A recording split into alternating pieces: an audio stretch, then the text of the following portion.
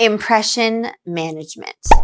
You're scrolling through your feed and you notice carefully curated images of the person, your friend, an influencer you admire, a random person who caught your eye. Thanks, Instagram algorithm. Maybe you say, wow, so-and-so has an amazing life. They look so happy and are photographed doing such cool things. Let's not forget that those beautiful snapshots that we see are people's highlight reels. You're not going to see the panic attack that they suffered from earlier that day, or that they got dumped on their birthday, or that they got fired from their dream job for no reason. People don't post that kind of stuff, the lows of their reality, because that's not the impression that they want you to see. They want to impress you. They want to give you the impression that their adulting is on fleek, that they're in charge of their finances, that they're having the time of their life, that they're happy and they're not plagued by crippling anxiety that some of their friends have. In face-to-face communication, people also tend to project an image of themselves where they have it all together, even if they don't. But at least with a real person in front of you, if you want to break down in tears and just vent a little bit, you can do that. You don't have to hide behind a happy face that you're posting on social media. You don't have to worry about it being public and on permanent record. Whether face-to-face or online, this lesson is about impression management. And I'm going to walk you through some steps for cultivating the impression that you want to project to your various social groups. And we're going to talk about how to do that authentically. Stay tuned.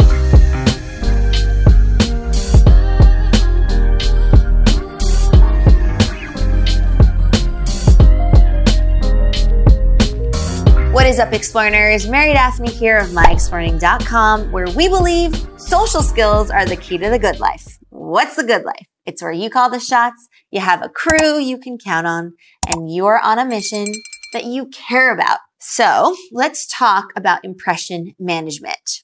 To some extent, we care what people think, right? And that's not necessarily a bad thing as long as we're not obsessing over it. We are social creatures. And so of course it matters how other people see us, because that dictates how they interact with us. And thus it meaningfully informs how we experience the world.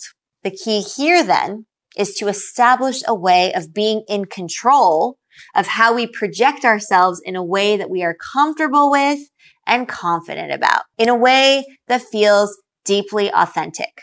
In turn, it's just as important to not be influenced by the fear of rejection or embarrassment. Expressing your authenticity takes precedence. Managing this balance is, in a nutshell, impression management.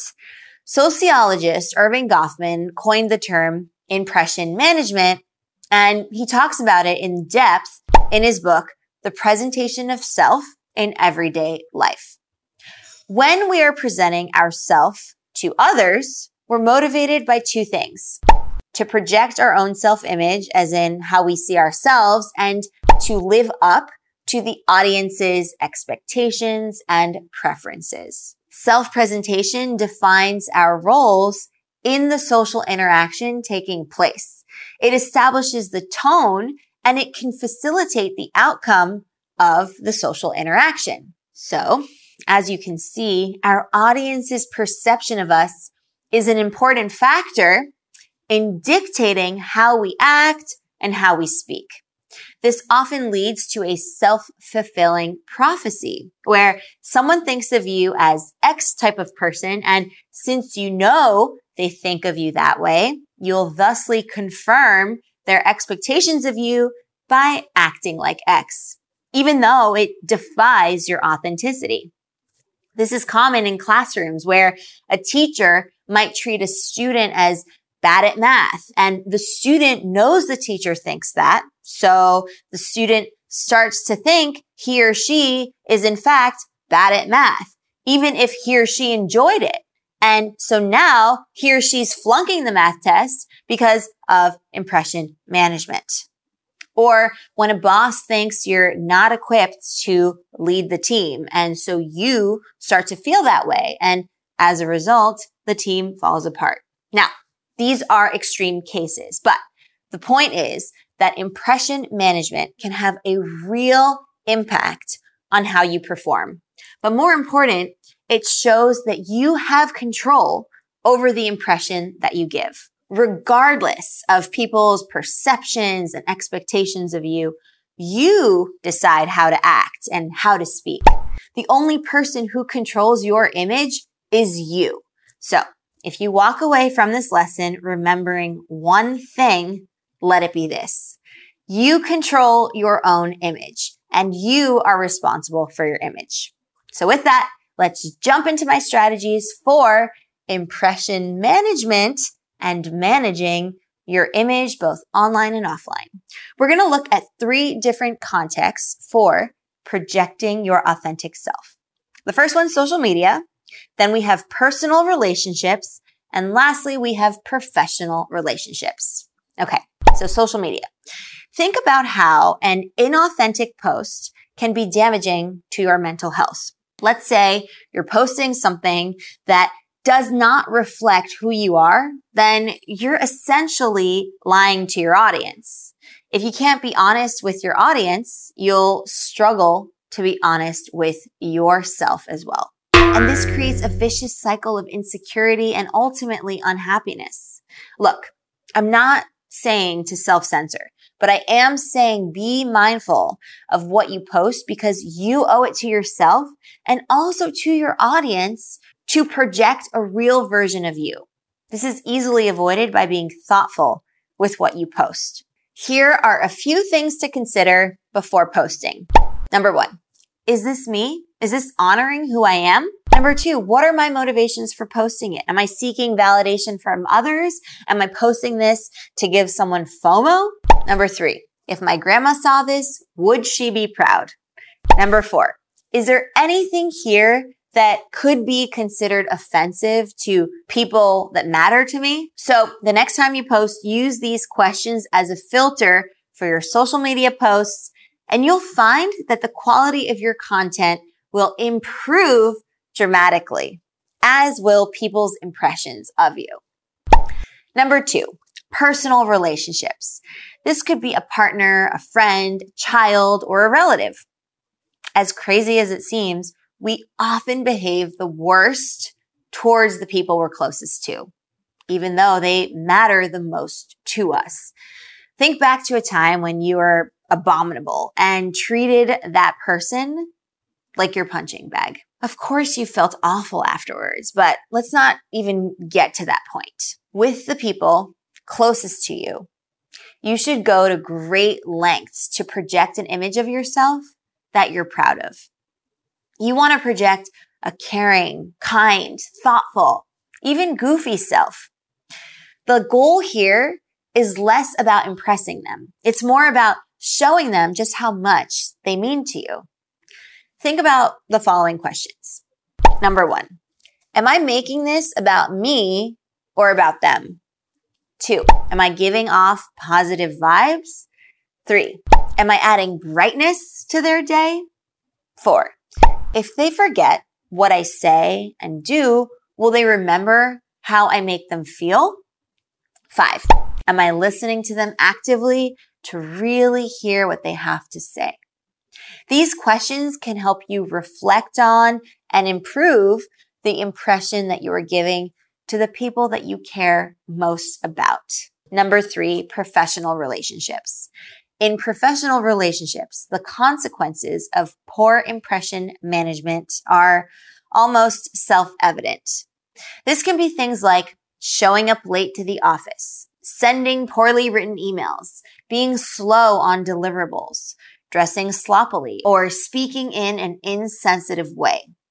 If your boss, colleagues, and clients don't have a good impression of you, that will seriously impede your ability to progress in your career and do the things you love to do, right? With professional relationships, you want to think about these questions. Number 1, am I projecting confidence? Number 2, am I taking responsibility? Number 3, am I demonstrating accountability? Number 4, am I keeping my emotions in check? Number 5, what adjective comes to mind when they think of me? Keep a close eye on how you are projecting yourself to the people that you work with, because like it or not, they can be very, very influential on your future. And I know your future is bright. So that was a deep dive into impression management. With all of these contexts, it comes down to being self-aware and thoughtful about the image that you're putting out there in front of people. Keep things positive and constructive. And above all, keep things authentic. Don't be afraid to post on social media. Just don't let it get in the way of who you truly are deep down. And make sure that you're posting for the right reasons. And in the personal context, be an energy booster, not an energy vampire. And in the professional context, act like the leader that you want to be. Because if you do that, you will become it. Before you worry what others think about you, worry about how you think of you. Project your authenticity so that you can live your truth and enjoy the sense of satisfaction and fulfillment that comes with it. Now that you know our strategies for managing your image and impression management, I'd love to hear what you think. What strategies do you use to project your authentic self?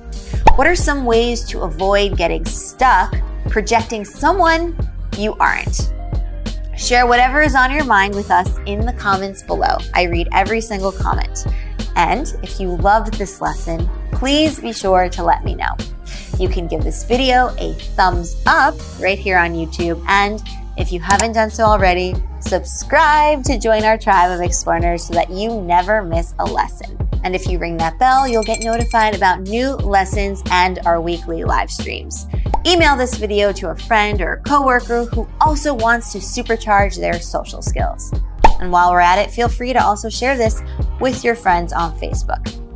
And remember, the write-up of these lessons are always available on our blog at myexplorning.com/blog. With that, have an awesome week, Explorers. Thank you so much for joining me, and I will see you next time for your next Exploring lesson.